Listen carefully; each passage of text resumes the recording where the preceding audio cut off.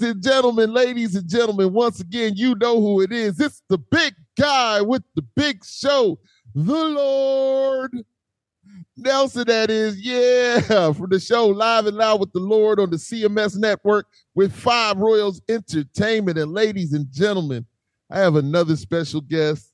And this young man, you know, I got to do a little reading about him and big him up like I big up all my guests and let you know how I feel about this young man. And so without further ado, I will roll into it just like this. Ladies and gentlemen, I have once again been blessed to have a fellow CMS Network creative dock his genius in the harbor of the land of the Lord. He's a music lover, a promoter extraordinaire, a veteran, a father, and all-around great dude whose show is a great watch and listen for all in search of great entertainment, as well as an informative perspective on a vast amount of topics.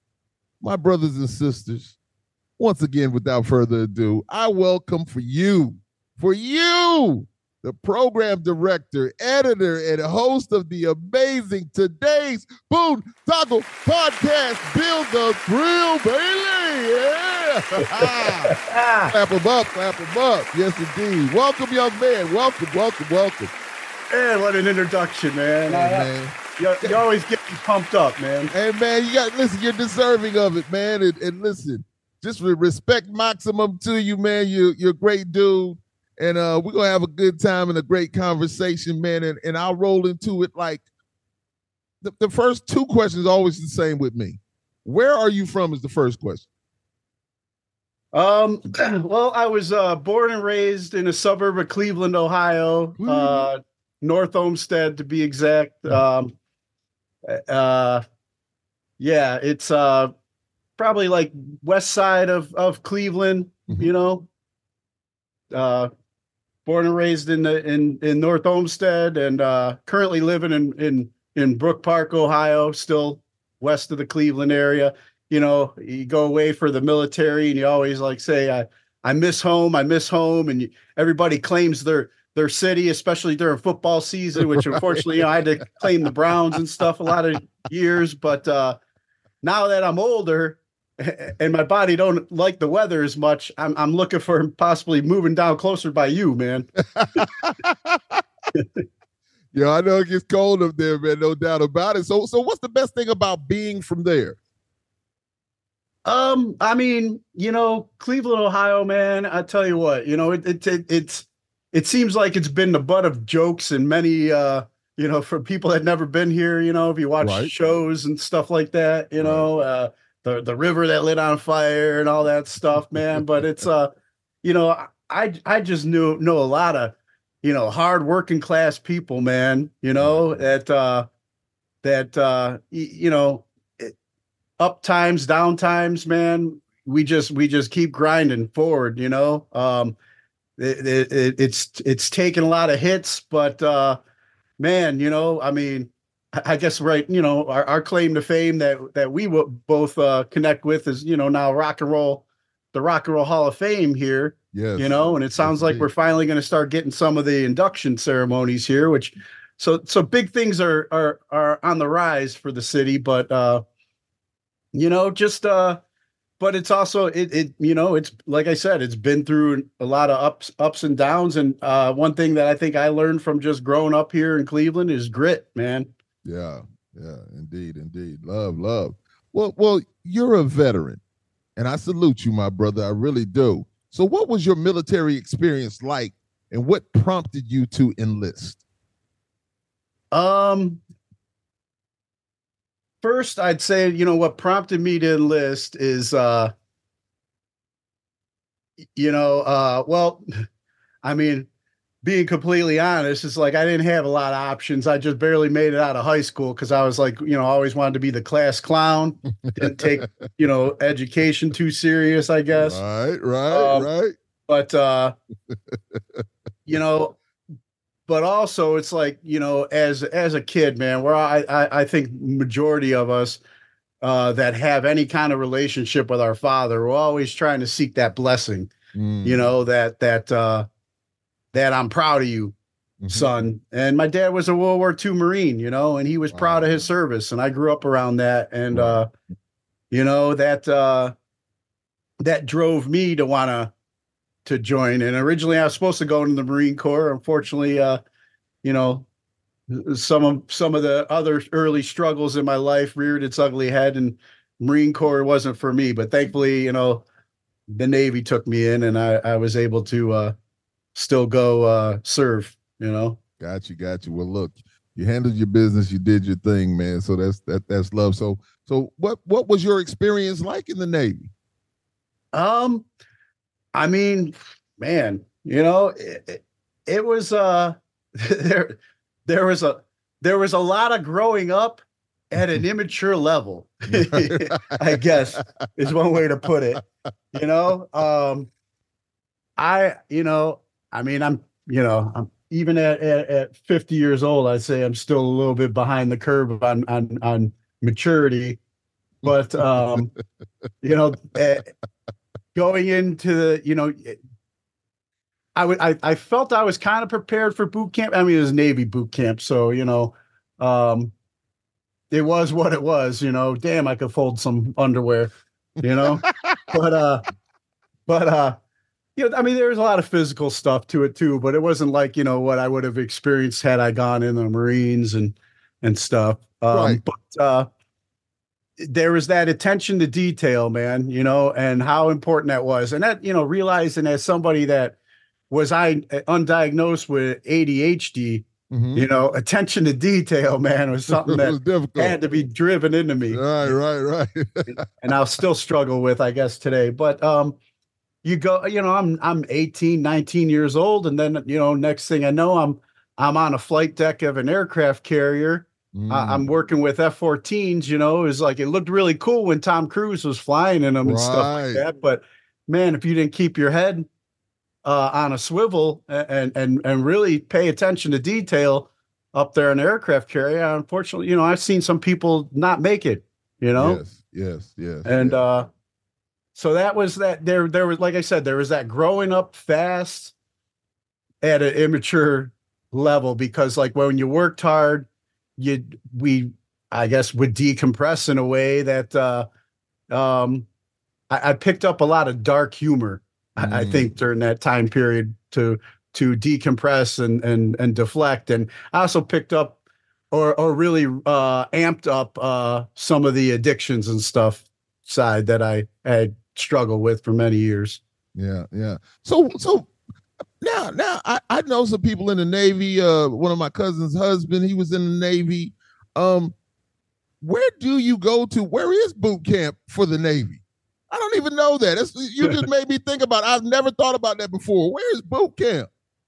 Well, around the time that I was getting ready to go, I believe they still had the 3 locations. One was Orlando.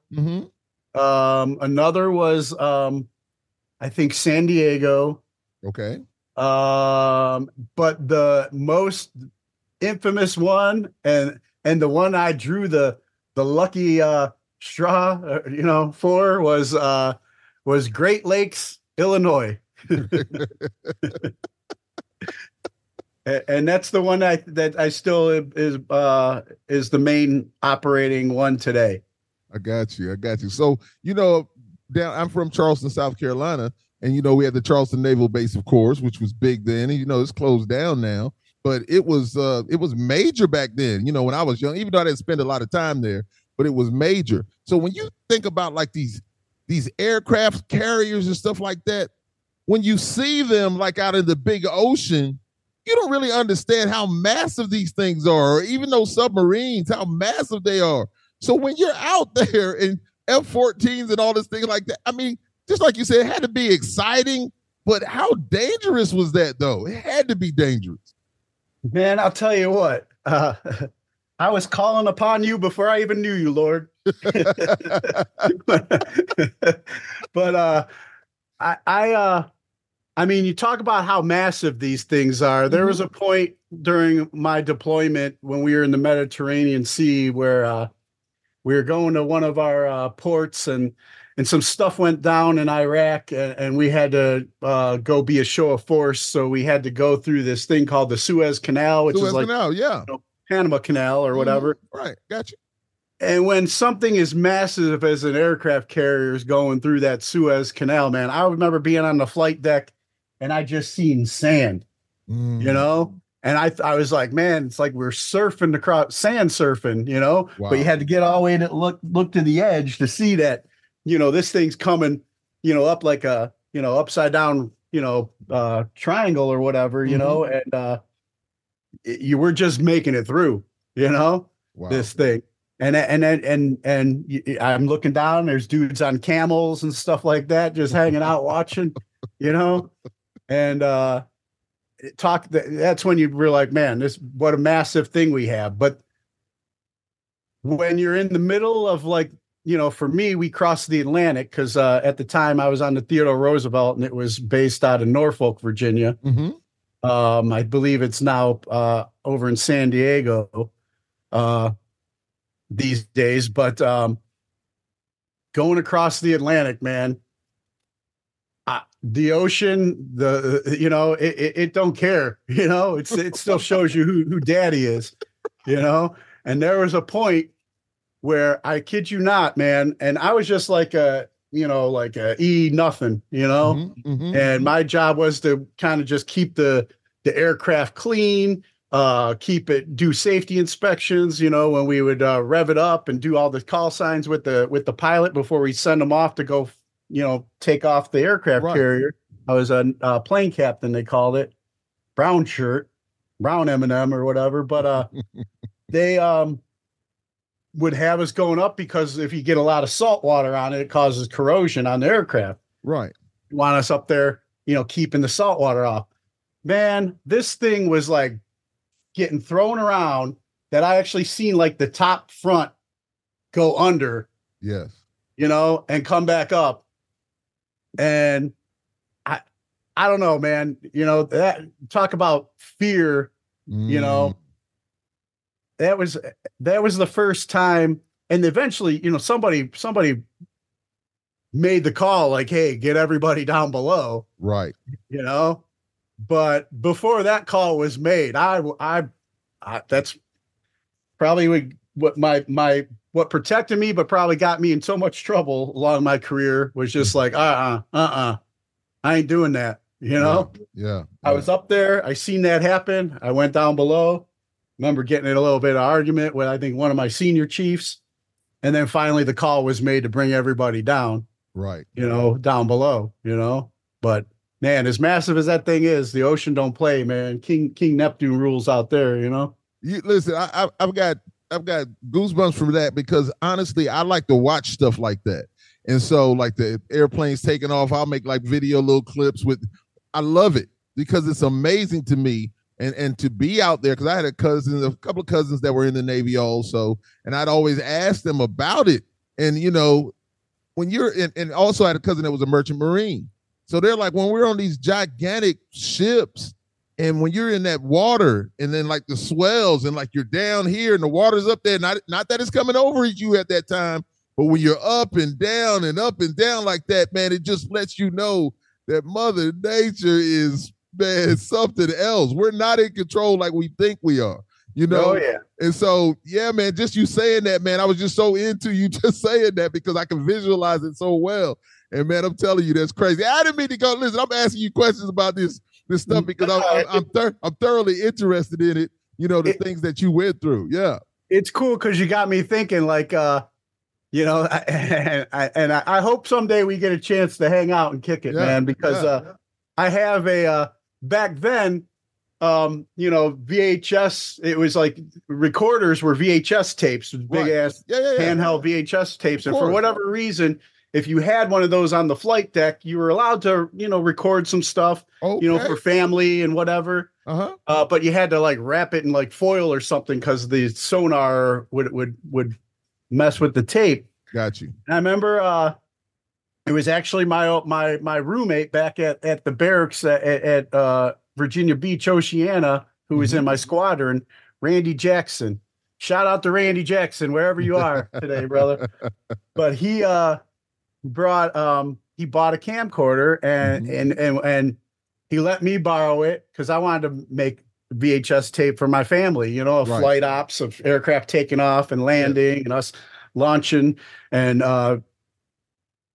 man, I'll tell you what, you go back and watch this teenage 19-year-old, you talk about the immaturity factor, but you know, you'd think I was trying out for WWE Tough Enough or something like that, man. I'm cutting promos up there and, you know, like doing the Shawn Michaels flexing or the Macho Man Randy Savage and all that stuff. But it was a good time, man. It was I finally had it transferred to DVD, and I've been wanting to, you know, now my girls are too old and too cool to sit down, but I'd love to get them to sit down and watch sometime. And hey, there's your dad when he was, you know, 19, running around acting like a fool, but you know, we did some cool stuff, you know. Indeed, but well, look, they'll get to the point where they want to see it. It'll happen, believe me. Right now, you know, as my children the same way. But when you just like, hey, man, this is an experience that I had, and then they're like, finally, they'll get a little older, then they're like, yeah, let me check that out. And then when they see it, they're amazed. It was like, okay, Dad was really doing some things. So yes, indeed, man. Yeah, a couple summers ago, I got to take them to. We went on a family vacation to Virginia Beach. Right. And I got to take them onto the bases that I stayed at. Nothing's the same anymore. They decommissioned the F-14s like years ago. Yeah.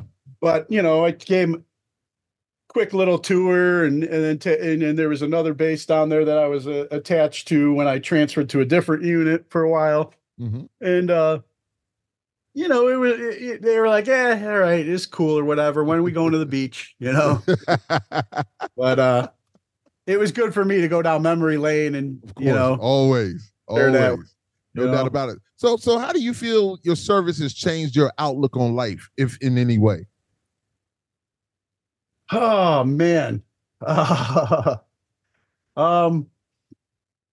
mean, I'll always have pride for my service, you know, and I'll always feel gratitude because, you know, you make those friendships, right? That camaraderie, those friendships that like I cannot talk to some of these people for like years, and when we pick up the phone, it's like it was just, you know, yesterday. You know, that's right. And because you go through stuff, and I don't know if it's trauma bonding or what, but you know, these bonds are legit. You know, and these are people that you feel you can count on. Now, the downside to that is trying to find that with people that never been through that kind of experience, you know, the everyday civilian. It's you know, we live in a world where it's like, you know, and it's getting quickly, because it seems like every day quickly becomes more about the me show. You know, I mean, we got social media now. That's our channel, man. Watch what I'm posting. Look what I'm doing. Right. Indeed. You know, and if this person's doing something better, how can I one up this person, or how can I use this person to put me to this next level? Yes. You know, it was all of us. You know, they say rising tides raises all ships, or whatever the thing is. You know, I should know this being a Navy guy, but you know, we all try lifting each other up. And then I know when I first got sober, man, trying to, you know, you're home and you're trying to find that connection. It can be like depressing, you know? And then thankfully, as I work in this program, I find that there are other people, like, you know, sobriety's like my new unit almost, you know?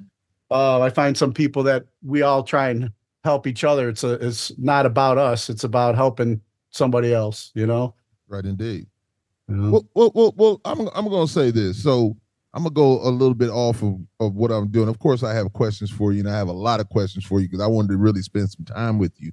So how important is your sobriety right now? You know, I'm a person, I'm really into what you're saying about that when you're mentioning this, because I've never been a drinker, I've never been a smoker or anything like that. I've known plenty of people that have gone through it, and I mean family members in the whole nine that have really, really gone through it. So, how difficult has it been for you to get beyond, what you're going through? And I guess they say that it's a fight all the time.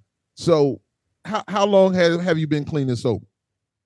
Um, eh, I'm currently at 14 years. Oh, awesome, awesome, God, awesome. God willing, March 1st, I'll be 15 years. Awesome, bro. Awesome. I would like to say, yeah, hey, I mean, the ego will be like, yeah, man, March 1st will be 15 years, but I got a lot of old timers that I try and surround myself with that keep me humble. Yes. I'll be like, hey, man, you ain't there yet. Come talk to me on March 1st, Right. But it is, at the beginning, man, it's tough because for me, it was like facing and admitting, admitting all the wrongs I did and facing what a real scumbag I was in the mirror, and a lot of friends are really, oh man, come on, dude, you weren't that bad. But, yeah, I look back and said, man, I was wrong to so many people. I was wrong to, people that I deeply wounded and hurt a lot of people.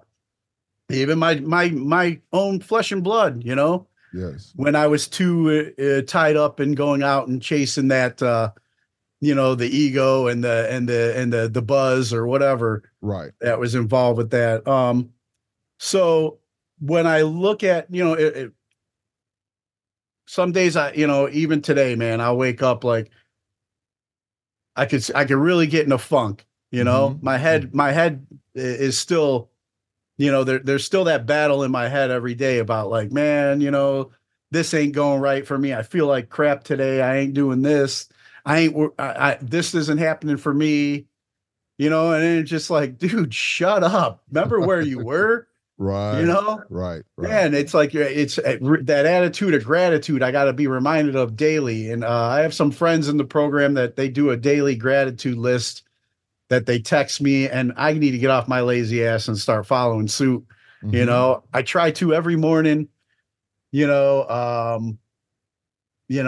make my bed in the morning. That wasn't just something I picked up in boot camp. That's something now because I lost it after for a while, and now I picked that back up. So I'm accomplishing something from the get-go. I make my bed, I do some readings, some daily reflections, and I say my prayers. I need to spend more time meditating because it's like, dude, I'm retired, but for whatever reason, I sometimes feel like I'm late going somewhere. Like you get caught up in these routines. Right. And it's like, all I had, now it's just like usually the gym, I do a workout routine in the, try and get to the gym in the morning, but it's like, dude, if I ain't there at exactly 9 o'clock, it ain't no big deal. If I'm spending more time getting my head right first, right. That's more important than, because my head's got to be right for the body to follow suit, of course. True. I don't know. I think I'm veering off or what. No, you're not veering off. I just want you to know I thank you for that honesty, and I know that somebody who hears this, it may help them most definitely, because I know it has been a struggle, but just the fact that you've gone 14 years heading on 15, I applaud you.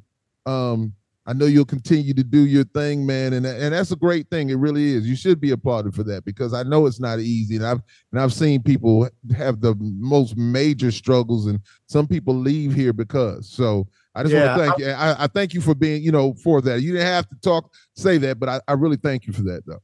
Thanks. I want to give a quick shout out to our mutual friend Chris Aiken too, because I know it ain't a part of his journey, my sobriety, but it is in a way, because, that dude was my friend when I was running around full of myself Right. as Dollar Bill in the music scene here in Cleveland. You Yeah. know, We're gonna get to that. he Yeah, was, yeah. you know, we weren't like good friends, you know. I Mhm. mean, I would talk smack about him. I mean, I'm sure he had, rightfully so, could talk a lot of smack about me back in the day. Mhm.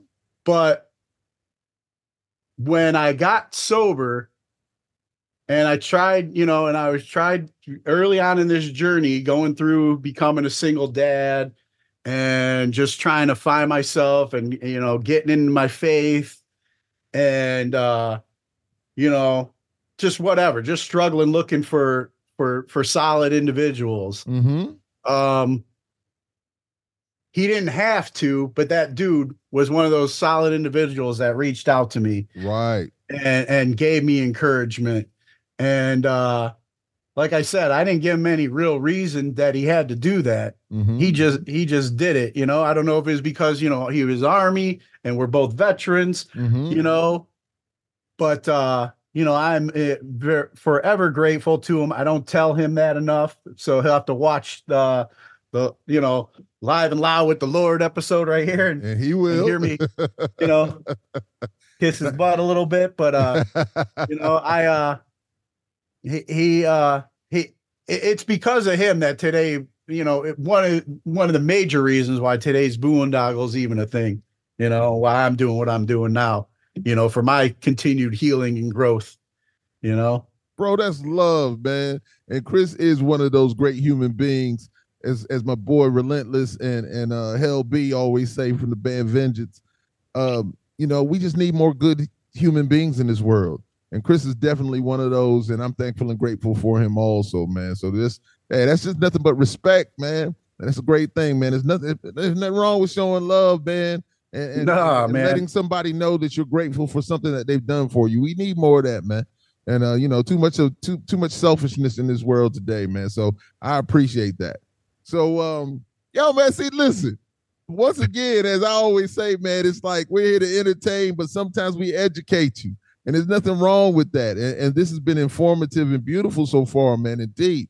So, Well, I realized too at some of the best conversations that I've had on my podcast, as and you being one of them, yeah, and can attest, is like when people speak from the heart, it connects with the heart, that's you right. know. 100%. And you know, we could go through you know, like, hey man, so your new album drops on this date and you're Yeah, going on yeah. this tour. What's this like? Hey, Right. what was record?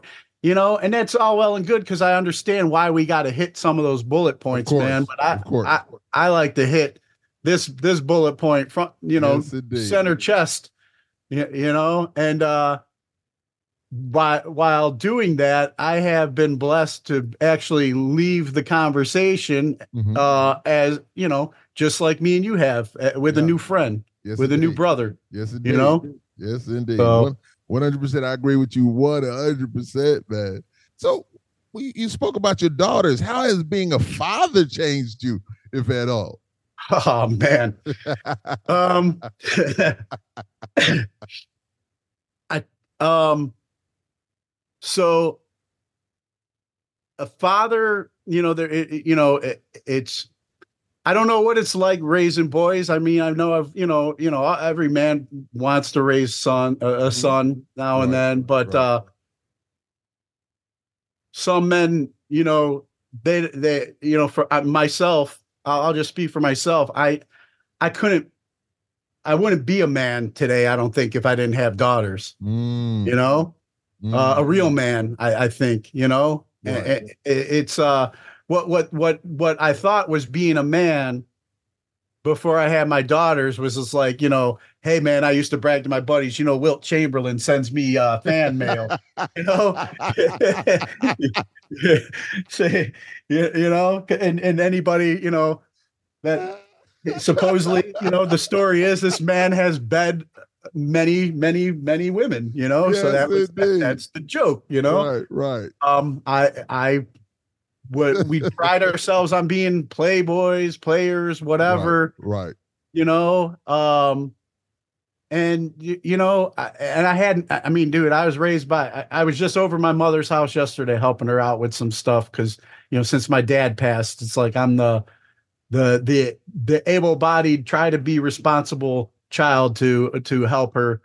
And my mom is a saint, man. Mm-hmm. I love her to death. Everything she taught me, but I still managed to. My dad was a flirt, and he loved my mom, and he showed me, how, Right. I learned watching them, till death do us part, Uh-huh. and him come home from work and swoon her with some, Frank Sinatra or whatnot, Right, right. but when we be out places, it was just like the ladies, whatever, seem to like my dad. And You're so drawn I'm to it. growing Yeah. up kind of looking at that. And then I'm like, Right. and then I'm watching, like somebody else that was raising me on the TV was the Nature Boy Ric Flair,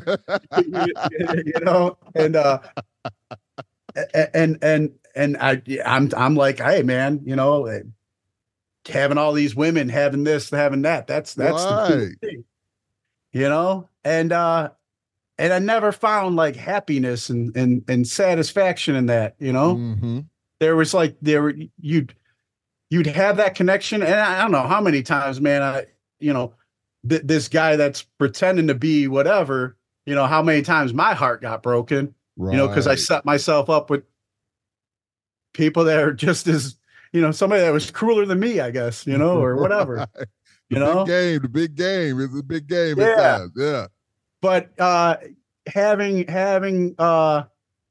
when my oldest daughter Bianca was born, and I held her in my arms for the first time, and she you know was crying, and just man, I was bawling, Yeah. Yeah. because it's just like I just felt like, man, this is love, man. Yes. Yes, This indeed. is unconditional love. I never felt this, and it's sad to say I never felt that for their mother, Right. um I was too selfish, self-absorbed, of a human being then. And then that's when like the heart of stone started like getting chiseled away, Mm-hmm. you know? And but I was still a slow learning knucklehead that would, you know, leave my daughter at home with their mother, go out to the shows, Right.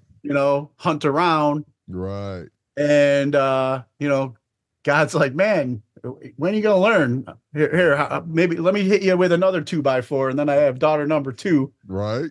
You know, and it's still, it was there, but man, I was stubborn, and I think it wasn't until really where sobriety started too, Mm-hmm. is when I was willing to really humble myself and learn. Let my daughters teach me how to be a man. Oh man. It's like I love my daughters, man. Yeah. Yeah. And I was rolling with these dudes that would like complain when they had to have their kid on their weekend. Right. It's like, man, how do you go without your kid? It's like, Man. I'm with my kids, and then that was my excuse to go out because I thought I was still being a good dad because, hey, I'm still going home to the same house and I'm providing, and, you're eating and you got clothes. So this is my right, to go out. But there was a period where I wasn't living with their mother. And that was some rough times not having my kid there all the time to justify that. And there's many bottoms that I had to keep. I'm one of those, like, like I was talking about earlier with grit, grit in the wrong direction too, man. It's like, this bottom ain't low enough. I got to dig a little bit lower, till I finally realize I'm tired. Right. I'm tired and I give up, Yes, indeed. And thankfully, when I got deployed, my last deployment, it was to a dry country. So I had no choice but to, like, take that sponge brain of mine and twist it and try and get all that pickle juice out of there, and finally start thinking clearly and realize, man, if I don't make it home, and there was there was a time too that I did a angel flight, or a couple guys that were going home in a box, and I watched that, and that I was like, man, if I go home like that, how are my little girls going to remember me? Right. And did I like the person I was? Did I really do my best? So, that's when God started really working in me over there. And, I mean, there's more I could say, but I don't know where you wanted to go. Nah, man, it's love. We're just having a conversation, man. Believe me, this is to get to know more about you and what you're doing and your show and I love the backstory. I love it once again because I'm visual and I can see all these things that when you're talking about them and just you speaking of about your daughters and your life at that time and the situation, because I always say it's life lessons.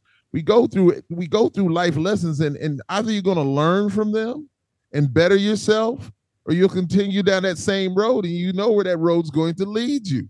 It's not anywhere good if that's where you want to be, but I choose not to live in that kind of misery. I don't want to live in that misery, man. I want to do better. I want to be a better person.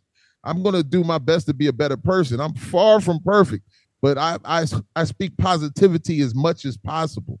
And that makes me feel good. And just like you say, I have 3 beautiful children. I have an older daughter and twins, a boy and a girl. And man, my daughters, they'll be my princesses forever. They're queens now, of course, just like I know you understand that. But they will be my babies forever. And so I love all of my kids equally, even though my daughters have a love that is something. I don't want them to be harmed. I don't want anybody to do them wrong. I just, man, they're my babies. And every time I talk to them on the phone, I feel something special. Now, my son, just like you said, that's my dude. That's my guy. He's sent me, put a picture up of him being, at our wedding of him being a youngster. And man, I was like, man, this is ridiculous, man. I got emotional. So I understand exactly what you're saying. We want to do the best for them and we want to see them succeed and be better than us. And that's a beautiful thing. So no, man, once again, thank you for that. This is a real conversation that I'm enjoying, man. And yeah, man, Yeah.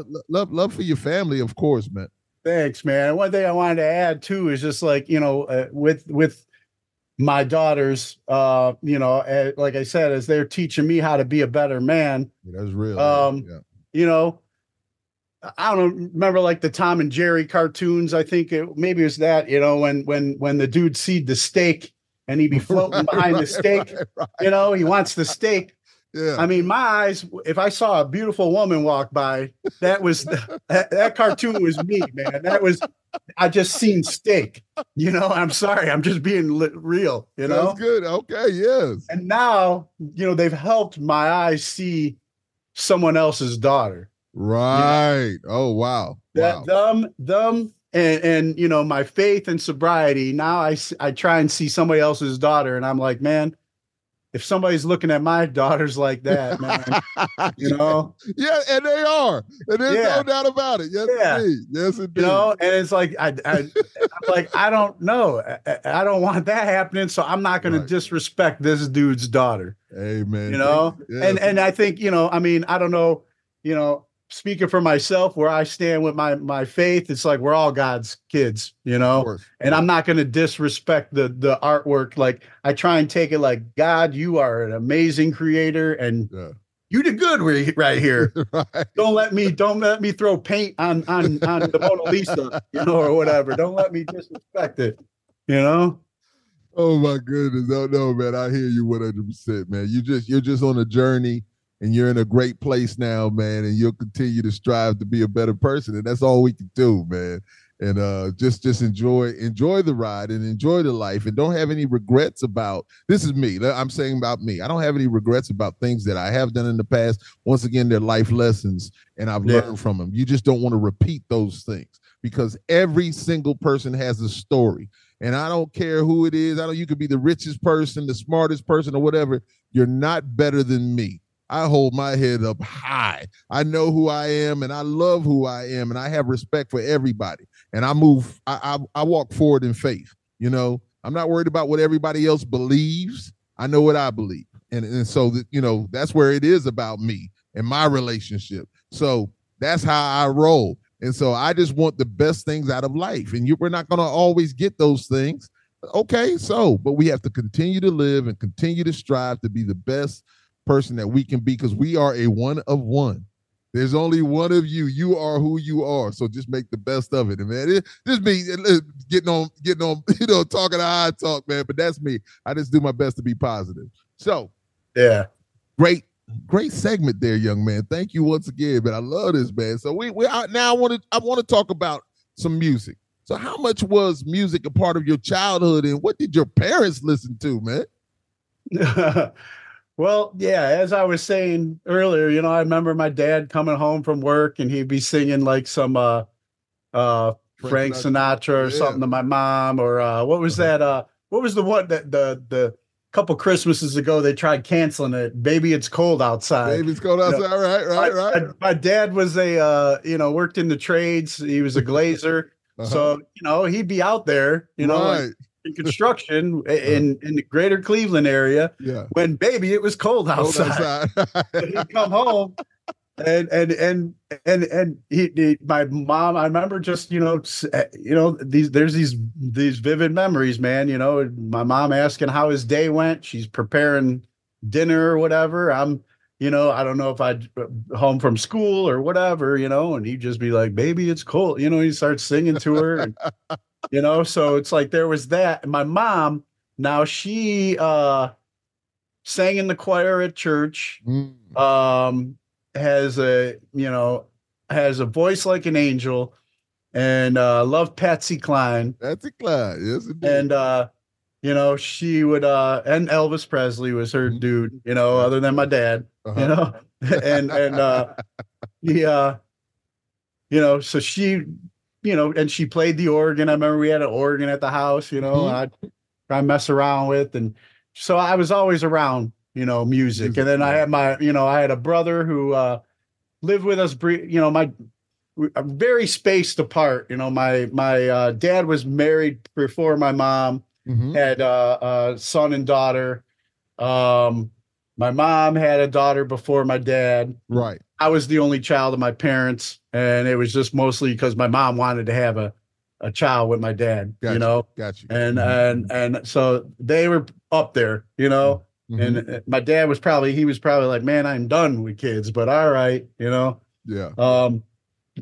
But so my brother was like briefly in the house when I was brought home and growing up, and then he was out on his own, but he was like big Led Zeppelin, long hair, you know, blasting that, you know, into that music. And then I remember growing up, my sister would get like, I share this on my podcast too. Like, my sister would get albums for Christmas, and she was big into Leif Garrett and Rod Stewart and stuff like that. You know? Yeah. Opening up those albums, and I'd be just sitting across, like whatever, like what Star Wars figures did I get, you know, whatever that I was into or whatever. And one year, somebody, I don't know who it was and why they decided it was a good idea for her, you know, while they're album shopping, but they got her Kiss Alive, you know, and she opens it up and she was just like, ew, what is this? You know, it was Leif Garrett, you know, with fire and blood dripping and stuff like that. Right. And I'm sitting across and I'm just like, oh, you know, like, give it to me. And then that was the beginning of me, you know, one of my first albums though too was which I don't know. I think it was just because around the time like Centerfold was a big song, but the Jay Giles band. Yeah, Jay Giles, you know? So I had Jay Giles band, and then you know, you start talking to kids in the neighborhood and see what they like, and then the next thing you know, we're in the garage, you know, playing on tennis rackets, and you know, like we were a garage band, but none of us played a real instrument. We found what we had in there. It would just have the record playing and stuff. Yes, indeed.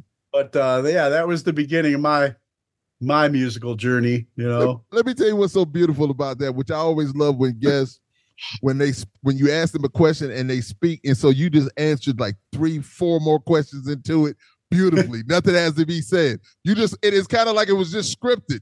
You just went on, and I was just like, "Oh, that's love. That's love." Ask him that. Boom, that's beautiful, man. So that is awesome, and I think so many people were. Music opens that gateway. Man, hey, so many people were influenced by Kiss back then, and I'm a few years older than you, but man, back in those '70s and everything, man, it was something else, and just had a good time in the '80s also, man. When you say Jay Giles and Centerfold, man, you just taking me back, man, to the stuff that I really grew up listening to, man, in my Fort Jackson days, just being a military kid, man. So, that was love, man. It made a brother feel good, man. So, now let's move forward. So, how did you get into promoting shows in Cleveland? Man, well, as I just shared, the only instrument I ever really learned to play was the tennis racket. I tried. Like I wanted to be kind of in a band, I just didn't have that discipline to like learn how to play music right and notes. And I didn't have that self-confidence to get up there and try and sing. Right. Although, I think I sound all right in the shower and stuff, but and I've done some karaoke back in the day when I was drinking, and I've been told I was pretty good or else. But I just loved music, and I had some friends that did play, and I wanted to be. I loved being a part of the scene, and since I couldn't play, or I didn't, like I said, wasn't disciplined enough to play, it's like, how else can I get involved? So I would start going to shows. Start forming some relationships. One time I was selling merch for this one band, Deaf Children at Play, they were called. And then, I had a cousin who was, a roadie for a bunch of like local death metal bands and stuff. Right. And when he ended up passing away tragically, I remember being over there, with my mom, consoling my aunt and stuff, and she's just like, hey, you see any of his stuff that you want, you can have it, Right. And so I'm going through his CD collection, man, and I'm like, man, I heard of this band, there's some like heavier hardcore bands from the Cleveland area, like Ringworm and Integrity and Schnauzer, I like the dog. Right. And it was so I started getting into those CDs, and then I started going, as I'm going to shows, I'm meeting these people, becoming friends with them, telling them, how kind of got hip. And then I had other high school friends that were friends with some of these guys. Like I got quite a few tattoos. I ended up getting quite a few tattoos from the singer of Ringworm, James Bullock. Became friends with him. His original guitar player, Frank Novinick, and me, were roommates at one time. Frank now plays in Hatebreed. Hatebreed, yeah. And so just I'm involved in the scene. I'm becoming friends with people in the scene. I'm enjoying kind of being, partying and stuff in the rock and roll scene, being a rock star. But when I was living with Frank used to book shows with other hardcore bands, and then they'd trade shows in, their cities and stuff like that. Right. So I'd go on many like road trips and tours with them, hey, what can I do to help out? Whatever, just to be a part of it. Or, there's, just to go party and get out of here for the weekend. Right. And I learned from Frank to book my first show, which ended up having like Ringworm and Scarhead from New York City as the headliners. Right. And, I was really into the hardcore scene. Frank got me into that, and still am today. I've made a lot of lifelong friends in that music scene. But, I booked my first show at the Fantasy. I'm bringing in, another Lord Ezak from Scarhead, into town, and then I'm hearing all these stories, and then I'm just like, man, what I get myself into, man. I hope this shows, I hope I can pay these guys. I hope this shows, or I'm in trouble, and it ended up being like my first show ever, man. And it was just like, man, I was just like, all of a sudden, the end of the night, I'm getting handed all this money. Right. And I'm like, what? And then it's just like, then you're paying the bands, and everybody got paid. And then, Scarhead got their guarantee, and I was like, I wasn't going to die.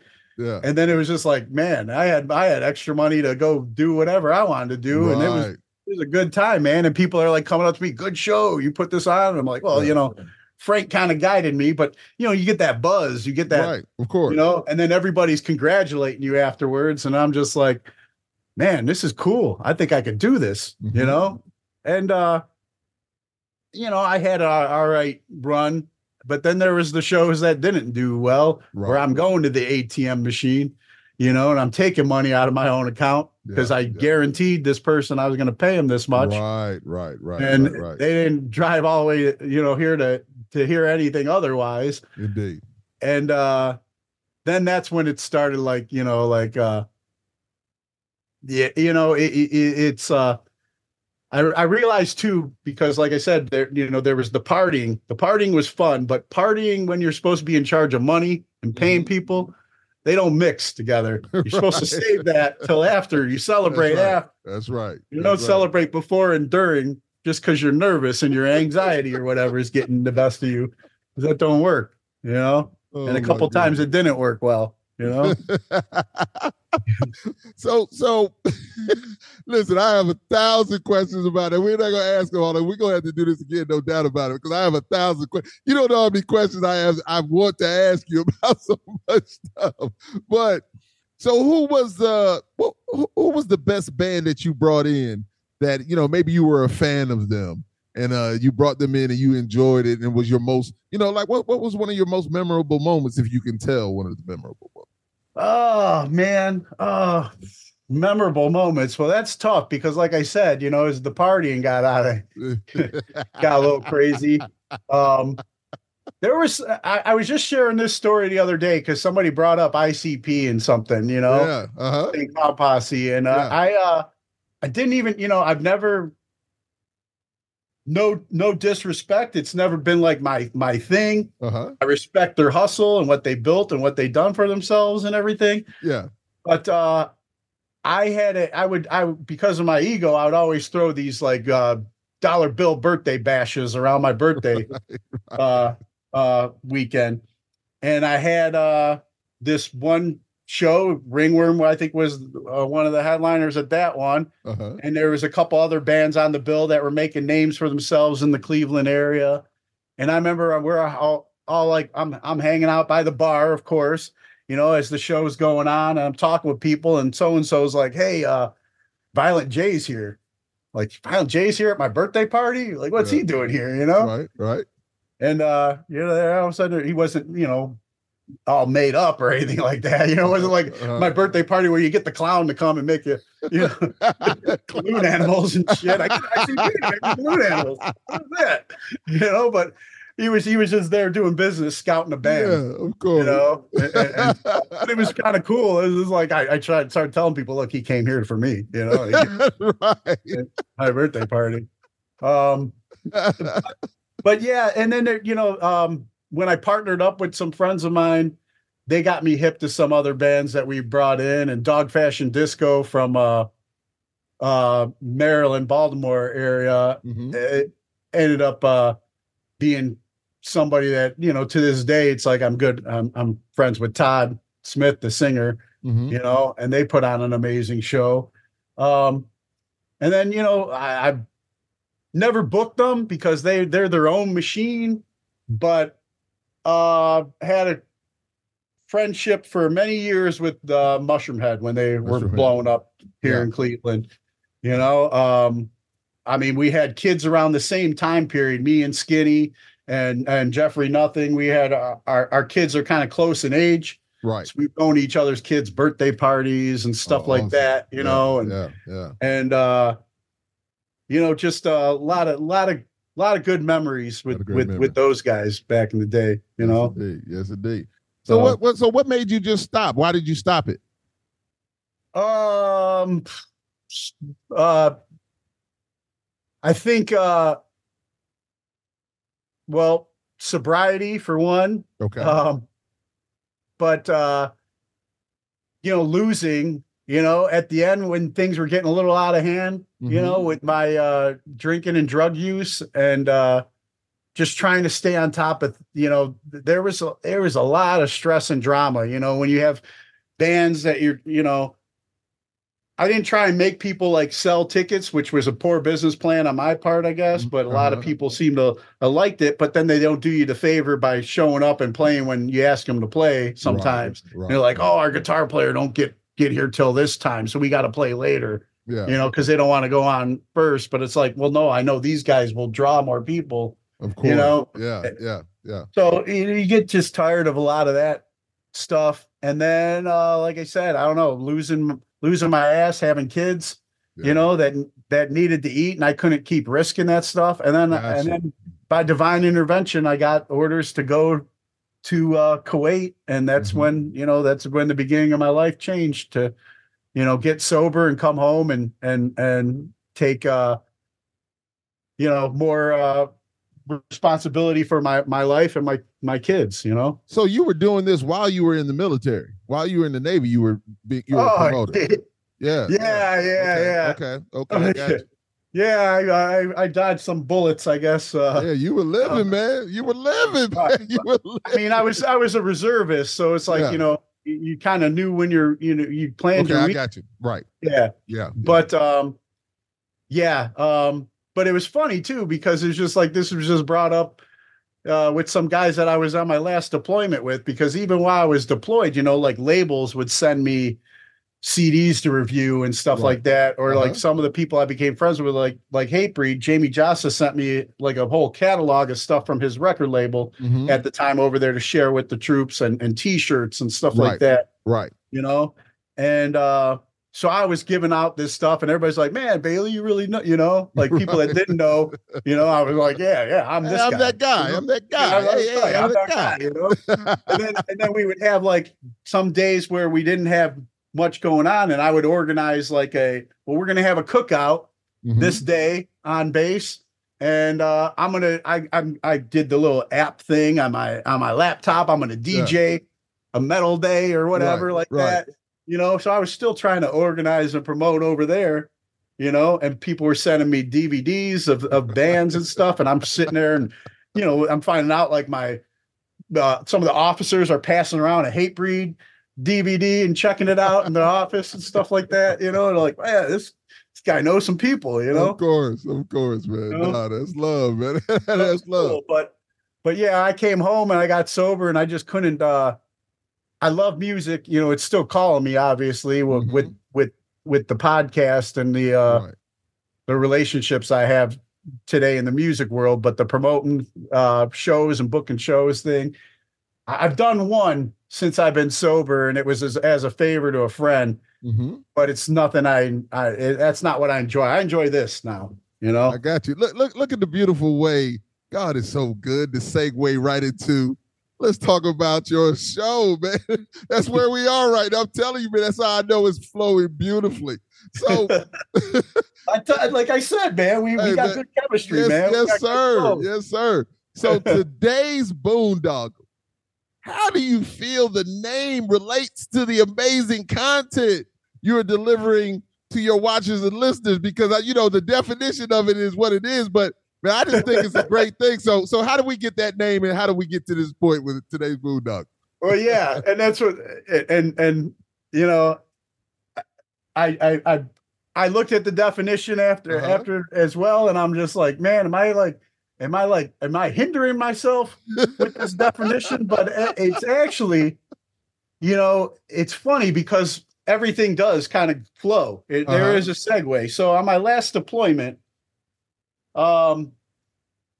Senior Chief Ray Teeter, shout out to Senior Chief Ray Teeter. was in my chain of command, and where in the Alpha company that I was a part of on my last deployment. Mm-hmm. I was supposed to be, because of my rate, I was supposed to be more of an office guy, Right. Doing office stuff with the other office people. I'm not an office guy. Mm-hmm. I can't, I'm not, but I didn't really, but then I see what some of the other guys had to do, and I didn't really like so somehow, some way, I always managed, and people make fun of me still to this day in some of my old units. You always manage. You're an office guy when the other stuff sucks worse, and then you're like, hey, I gotta be the office guy, So I'm an office guy. And I didn't like being an office guy. I always tried to find ways to like, hey, he needs help on this run. Mm-hmm. He needs help out here doing this. So and so needs an extra, and I got in really good with my my chain of command and my officers, where it was just like, hey, you should have a yeoman with you. That was my rate. I said, hey, if you're going here, you should probably have a yeoman with you in case I need to document something or whatever. Right. Mm-hmm. Get me out of this office. Yeah. And or so and so's going on this run, and I'll next thing you know, I'm volunteering for these things, and so it got to the point where the senior chief saw this happening all the time, and he just knew. He's just like, there's no fighting, there's no arguing with this dude, because the office stuff was covered. There was people that really liked being office people. Right. I mean, I did get promoted while I was over there by God's grace. I passed the test, but I just wasn't the office person. And they liked being an office person. It was air conditioned, cool. I don't mind sweating a little bit, for short periods. Just get me out to some fresh air, seeing things or whatever. Yeah. So I would always be able to get off base, doing all kinds of runs or whatever. Well, that's where the name comes in, because the senior chief was just like, didn't even fight it anymore, and he saw me and he's just like, so what's today's boondoggle, Bailey? Right. Now that makes sense. It makes sense. Yeah. That was definitely it. Yes, indeed.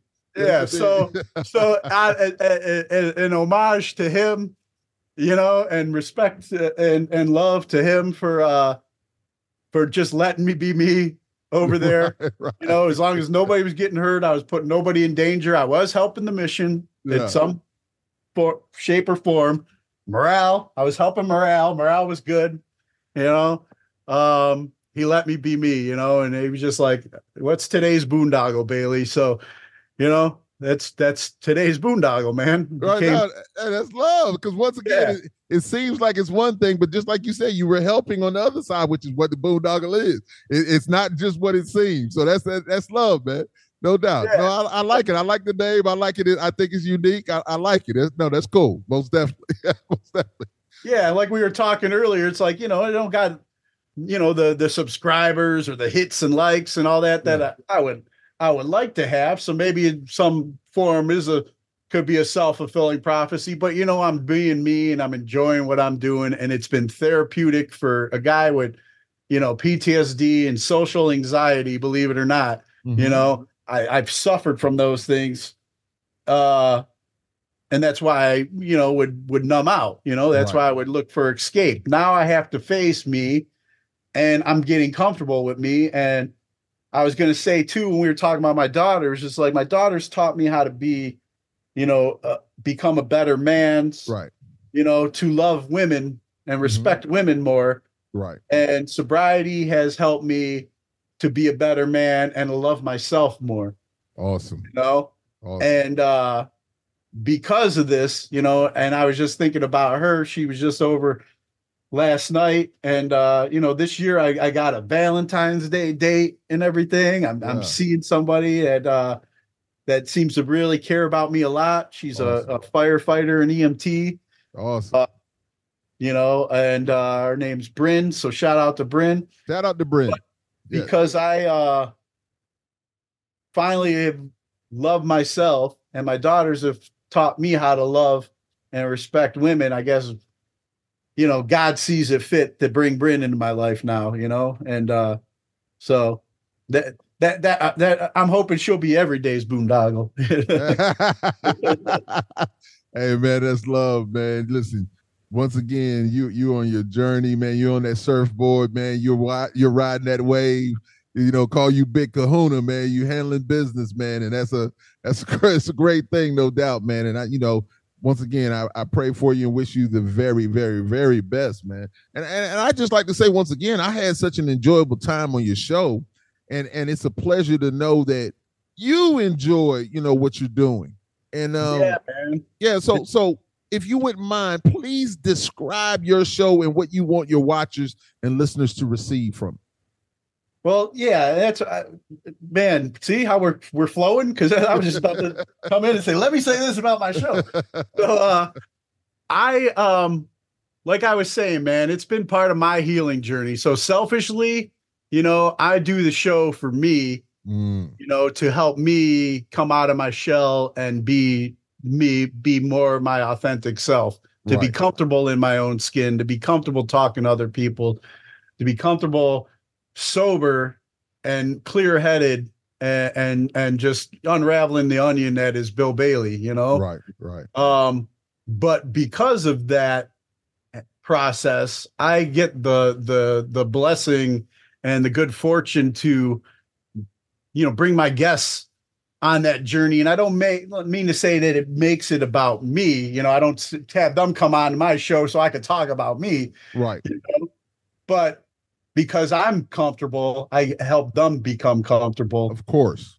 There are things that they might not usually talk about. A lot of people come on and they have to, especially the big, musicians and stuff. It's like, we can't let our fans see past the curtain, the great eyes. Right. I can't let these people know that I struggle with some of the same things they struggle with. Of course. And I'm like, no, man, because if they know that you're struggling with something that they struggle with, you're going to empower and encourage your fan to get through whatever they're going through because you did it, and I, because of me being open and honest about my recovery, and I've had some guests on that we were talking about their band, their record dropping and this, that, and the other, and the bullet points we're supposed to hit. But, because I'm open about recovery, this, quite a few of my guests, but one in particular, and I guess I'm not blowing nothing because he did open up on my show. Another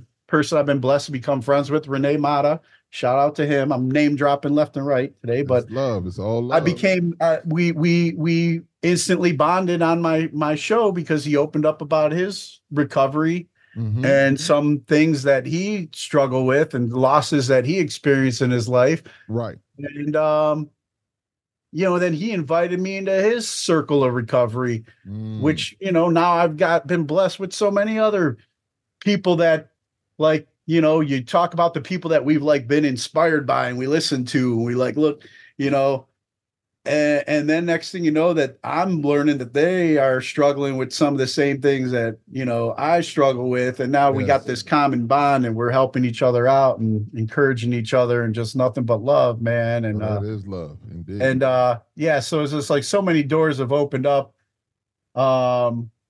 in relationships. Now, it's the old me, when I was promoting, would be trying to get into these back rooms, into these doors, and in these relationships for selfish reasons. Yeah, like I was talking about Mushroom Head earlier. Man, they hated when I came backstage because I'd drink half their beer rider, stuff like that, But now it's like it ain't about that, man. Now it's just right. Some of these guys, they're coming in the Cleveland area and they're like, Bill, man, you want to connect? And I'm like, man, thank you. Be my guest. I'm a guest in their home, away from home, and they feel comfortable inviting me into their home. And I realize that that's what that is. And I have I show respect and love and it's shown back. And it's just, we have conversations like the ones that me and you have been having. Indeed. And it's real and it's legit, man. And I'm beyond grateful for what that does. But like I said, so with the podcast, I try and I just be my authentic self. Mm-hmm. I keep my publicists happy and hit the bullet points so they keep wanting to include me and work with me. But at the Right. same time, man, it's like sometimes I make a new friend. Other times we just have a good conversation. But most of the time, it's just you're getting me as real as I can be, and if they're comfortable, then that you're getting to see another side of these people. A lot of times too, though, it's not just, like I said, it's not just having musicians and entertainment people on. Some of my shows that really mean a lot to me are the ones when I talk to other veterans and get their stories out there, because it's like everybody will say like, hey man, you guys are the real rock stars. You guys are the real, without you, I couldn't do what I'm doing today. And that sounds amazing, but it's like, how many of those people are just saying, how many are doing? I don't know. Ain't for me to judge, I guess. But I get these guys on and I just let them have a platform. And a lot of and they're the toughest ones to get on sometimes too, man. Because it's like, I don't have nothing important to say. I'm like, dude. Exactly. Like, come on, man. Yeah, man. Come on, man. It's like, excuse me. Bless you. I've been thankfully connected with a lot of veteran organizations where I'll have a veteran that's been a part of this organization come on and talk about this organization, so that way other veterans can hear about it and find some healing or help through some of these organizations. But even if you're not involved in anything like that, everybody's got a story, man. There's some kind of story that they got to share. That's right. Excuse me. Some kind of obstacle that they've had to overcome. And I just had a guy that I had served with a number of years. He's a good friend of mine. He's down there and I think close to your neck of the woods, man. I'll have to connect with you offline here and send you the link, and maybe you guys can connect or whatever. But another senior chief that I served with, he reached out to me. He's always been one of my supporters, even when I was a mess in the military. Always been a friend and a supporter. Senior Chief Dave Callis. He reached out to me and he said, hey man, he went through a very horrible situation with his family and parents. And he said, hey man, I feel like it's time I talked about this and I got this out and I want to do it with you on your podcast. And I'm like, man, it's a huge honor, I guess is the right word, because of the situation involved. But yeah, man, for him to feel that comfortable to want to come out and do that, I'm like, it's going to be out on the internet, dude. You know that, right? He's like, yeah, and but it was like, man, I said, I'm with you. I'm going to walk with you through this. I'm not trying to exploit a friend. Right. For any kind of hits or likes or listens. Yeah. And we both cried.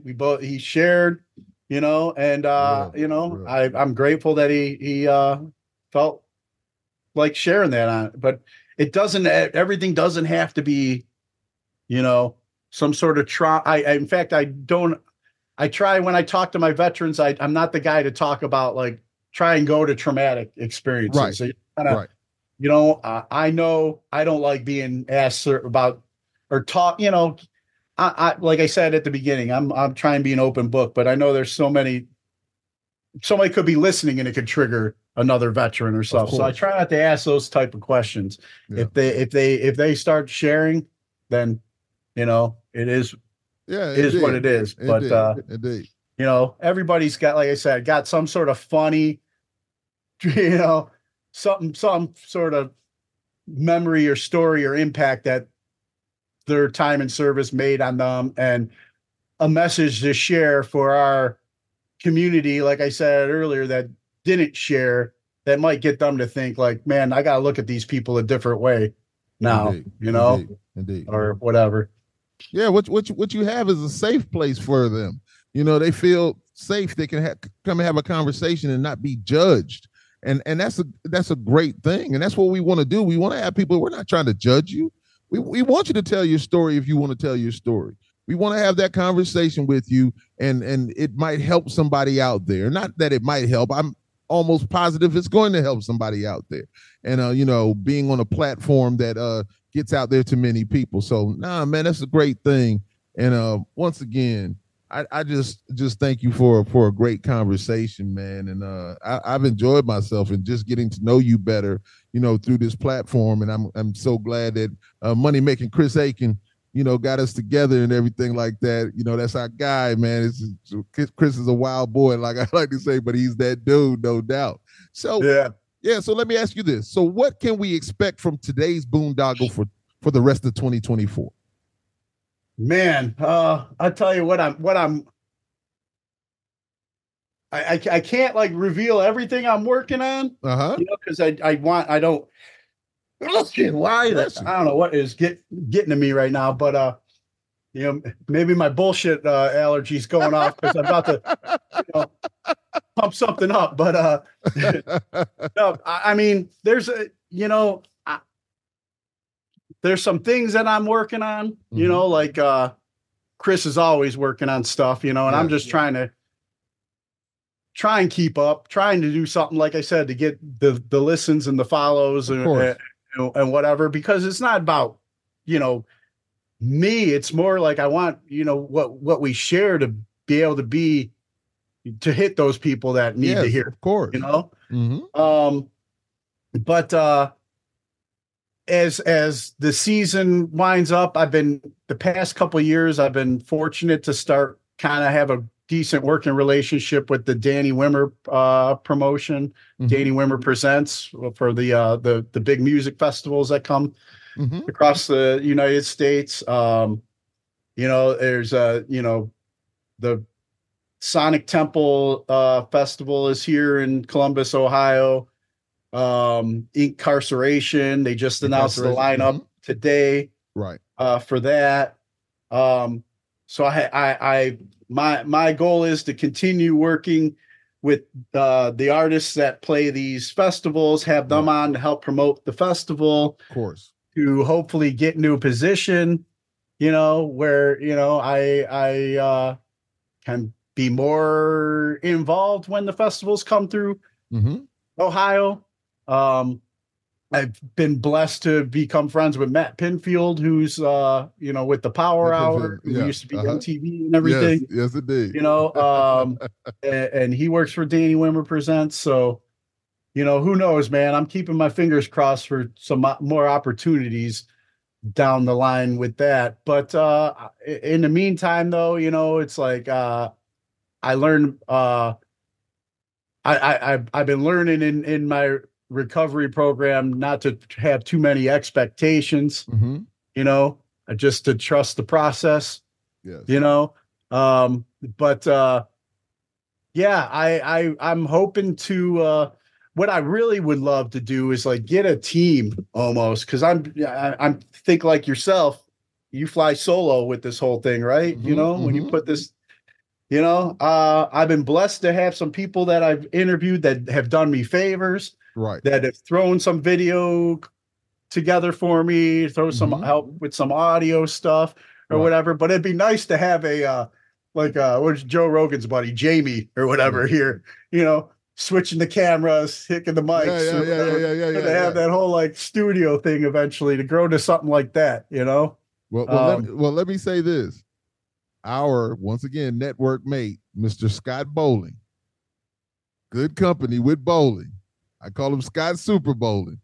Fitting because the Super Bowl's coming this weekend. But Scott, man, he had me on his show, and what you're just saying right there about having that, he has it. And he has a great team, and just amazing. Amazing show, an amazing way to, bring people in, and definitely. Scott, if you want to ask, Scott is the guy to ask. Yeah, hey, Scott, my schedule's kind of flexible, man. If you're looking to have me on. Hey. Or we Scott, can, swap like me and the Lord. Hey, Scott Bowling. Yeah, that guy, man. No doubt about it, man. So, yes, indeed. Yeah, make sure you check him out. But so, we're going to go ahead and end this here, but I have one more question for you, young man. One more question is always my last question. What was the last song you listened to? The last song I listened to, man, I was just where's that? I gotta look my because I was listening on my car. Where's it at here? Library. I think it was what did I do? Here it is. Oh, I was listening to Nutshell by Alice in Chains. Once again, I ask this question because you never know. We as creatives and music lovers, we're always listening to something. And shout out to Mike Inez too. you never know. You never know, man. So awesome, man. So listen, once again, I just want to thank you very, very much. This has been a great time. The time has just zoomed by. And of course, I got to talk to you forever. And we'll have to do this again, most definitely. And yeah, man, always. So I just want to say the floor is yours. If you want to say anything, let people know what they need to know about the guy, the dollar bill, you guys. Yes, indeed. Holla at him. Yeah. So I just want to plug, the podcast, man. It's like for the Lord's listeners, man, if you would maybe do me the honor or pleasure, check out today's Boondoggle, man. Give it a listen. There's a lot. I'm new at this. I'm learning, and hopefully you learned about me, on this conversation here. But today's Boondoggle, man, if you could give us a like or listen or drop us a comment on iTunes or Spotify or Google. Today's Boondoggle's on there. Check us out. I'm trying to build up our YouTube presence. Today's Boondoggle podcast. And apparently, the social medias are important. I'm not a 14-year-old TikTok dancer or whatever, but we do got a Today's Boondoggle TikTok. Yes. We got Today's Boondoggle Instagram. Right. Please hit us up on there. Just hitting like or follow, man. It does help, and Facebook on all the socials. DomainCLE.com is the website, which could take you to all the socials as well. Our buddy Money Making Chris Aiken, as you said, actually built that website for me. Yes, sir. So check out DomainCLE.com and hit Today's Boondoggle up on all the socials. We're on Rumble, BitChute, Odyssey as well. If you're anti, if you got a grievance with YouTube, like sometimes I get, but there's other opportunities out there. You might catch some of the episodes that you can't seem to find on YouTube on those other channels. But I'm just like I'm just veteran, retired military guy, single dad, just trying to have a purpose, man, and just have a conversation. But while I'm finding myself, I'm helping others, along the way, so just check it out, man, and I'm really grateful that Chris connected us. I'm really grateful for this new friendship with you. Yes, sir. And, yeah, man, hope to keep it going and, hope bigger, better things as time goes on. It's like you could get caught up. I think we talked about this before too. We could get caught up in the fear programming that's out there, man. Mm-hmm. And you can, it brings you down, dude. And you could just think this is it, but I'm more on the faith side, and I think this is it. This is the beginning of the Kenny Loggins. This is it. This is right.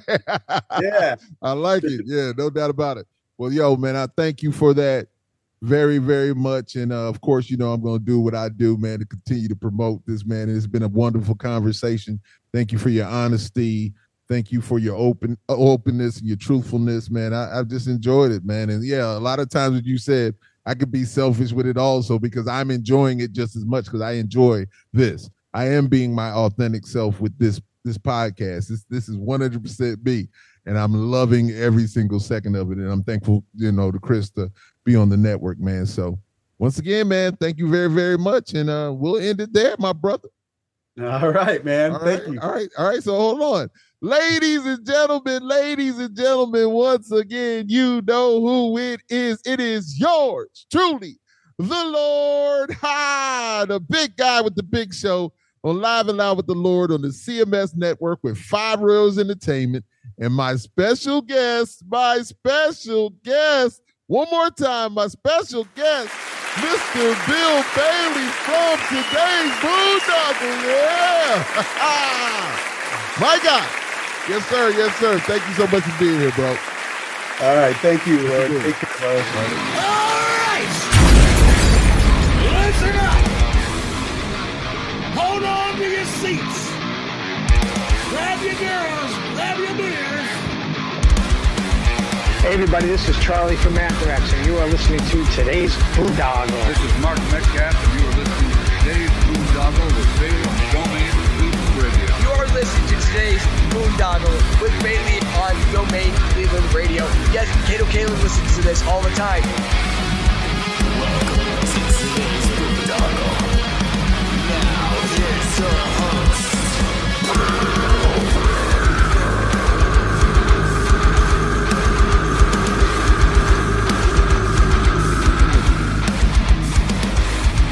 I am Monty Heath, so one Heath, and you are listening to today's Boondoggle. Hey, what's up? It's John from Skillet, and you are listening to today's Boondoggle on Domain Cleveland Radio. Fasten your seatbelts.